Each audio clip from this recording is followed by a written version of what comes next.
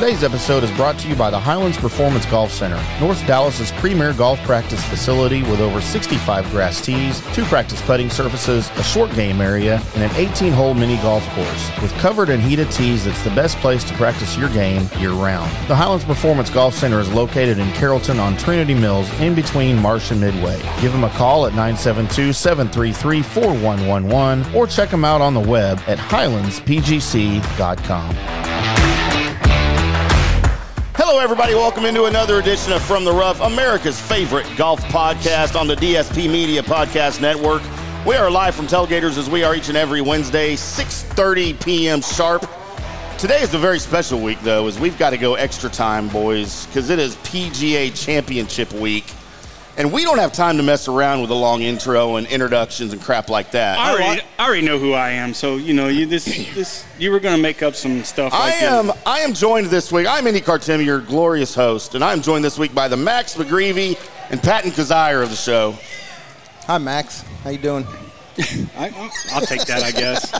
He could have came up with worse. He usually goons this thing so bad, I don't even know what to say. That's the point. You look like a Max. That might be what I call you from now on. We have an action-packed show, boys, as we are going to very briefly recap the Nelson, and then we're getting straight into PGA Championship talk. Southern Hills up in Tulsa. We've got all of the interviews. Johnny and I spoke with Wyatt Worthington, one of the participants in this week's tournament. One of us. Second. Yep. One of you guys. Yeah, one of our guys. Don't ask Paige Sporonic what the difference between the PGA Tour and the PGA of America is. I can't stand her. Don't say that. She's my future ex-girlfriend. She's on my list, too. No! I think you said something different last week. Yeah, I think so, too. I think it was me that couldn't stand it. Might have been Was me. I drunk? You might have been. Could have been. And we've got Chris Kohler, he is the club pro at Glen Eagles. Yeah, head Country pro, Club, Glen Eagles, the head yeah. pro Yeah. at Glen Eagles. Jerry Hammond from the Golf Depot up in, how do you say it?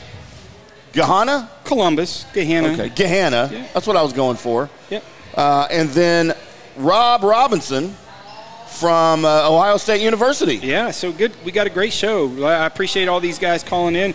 You know, it's PGA Championship week, so, you know, to get some insight from these guys that are PGA members in different kind of realms of, you know, the golf business. You know, Jerry is inside the ropes this week with Wyatt, so he is there on the ground. So just to get a little insight how the course is playing and stuff from Jerry, he was on our very first show, if you remember. He was on the very first edition of From the Rough. Yeah, and he's my business partner up there at the Golf Depot, and just been a great friend for almost probably a little over 30 years now. So looking forward to having these guys on, and we definitely appreciate their time. Well, let's get into some Byron Nelson, the local tournament here, as the PGA Championship is sandwiched between the Nelson and the Colonial, of course, in 2 weeks. Well, I guess in a week now. K.H. Lee repeats. Joins Sam Snead, Jack Nicklaus, and Tom Watson as the only repeat winners. I think they need to handicap guys that are members at places where they win. It was definitely an advantage. Yeah, I mean, the guy's a member there, so he knows it better than anybody, and showed, of course, knowledge last year leading, and then a good, strong weekend this week to take the trophy again. Good for him. You know, no one really went and got it. You know, wasn't it weird? It's like, no, I was just waiting for JT to make a move. You know, I had him as an alternate winner. Yep. I was looking for him to make a move. He had the firepower to really shoot a really low score, and it was just like There were a lot of really low scores this week. 26 under one. And that's the thing that Jordan didn't really ever do. He shot like 5, 6, 7, 5. Right. I mean, he was real consistent, really good. I mean, essentially pars out there, 68. Yeah. Par 5s are not real difficult there. They're not real long. They're gettable. Well, how they had it set up on Saturday, JT made a comment. He had 6 eagle opportunities on Saturday. A couple of drivable par 4s. So, you know, he drove a couple par 4s, and then he only shot 8. You know, so that was just like, okay, what do you do on those other holes? Sure. So he shot 64, and I was just really looking for. I'm listening. 23 is 23, but I was just looking for some of those guys can really hit it far and dominate that golf course, and they just didn't make a move on Saturday. It was just bizarre. Whether it was hot, just enough wind to probably keep some of those guys off being fully sharp. Right. Yeah. You know, it's still breezy around here every day. It's windy in the spring down here all the time. Yeah. It starts to end about now, but it's still blowing. 10, 15, 20 miles an hour every day. And it maybe lends to, were they saving a little bit for this week, right? And that's always comes into the equation when you have the week before a major. Right. You know, if they're not really in contention, are they saving something? Are they working on something? Or are they saving something for the next week? Sure. So that could have played a little bit of part. Maybe with 3 holes left, JT was just like, okay, man, I probably don't have a chance to win unless I do something crazy miraculous. And got a hole one somewhere. Yeah, it was just kind of playing, you know, getting ready for next week. So possibly that's it, but we'll see. I like greater things from JT this week.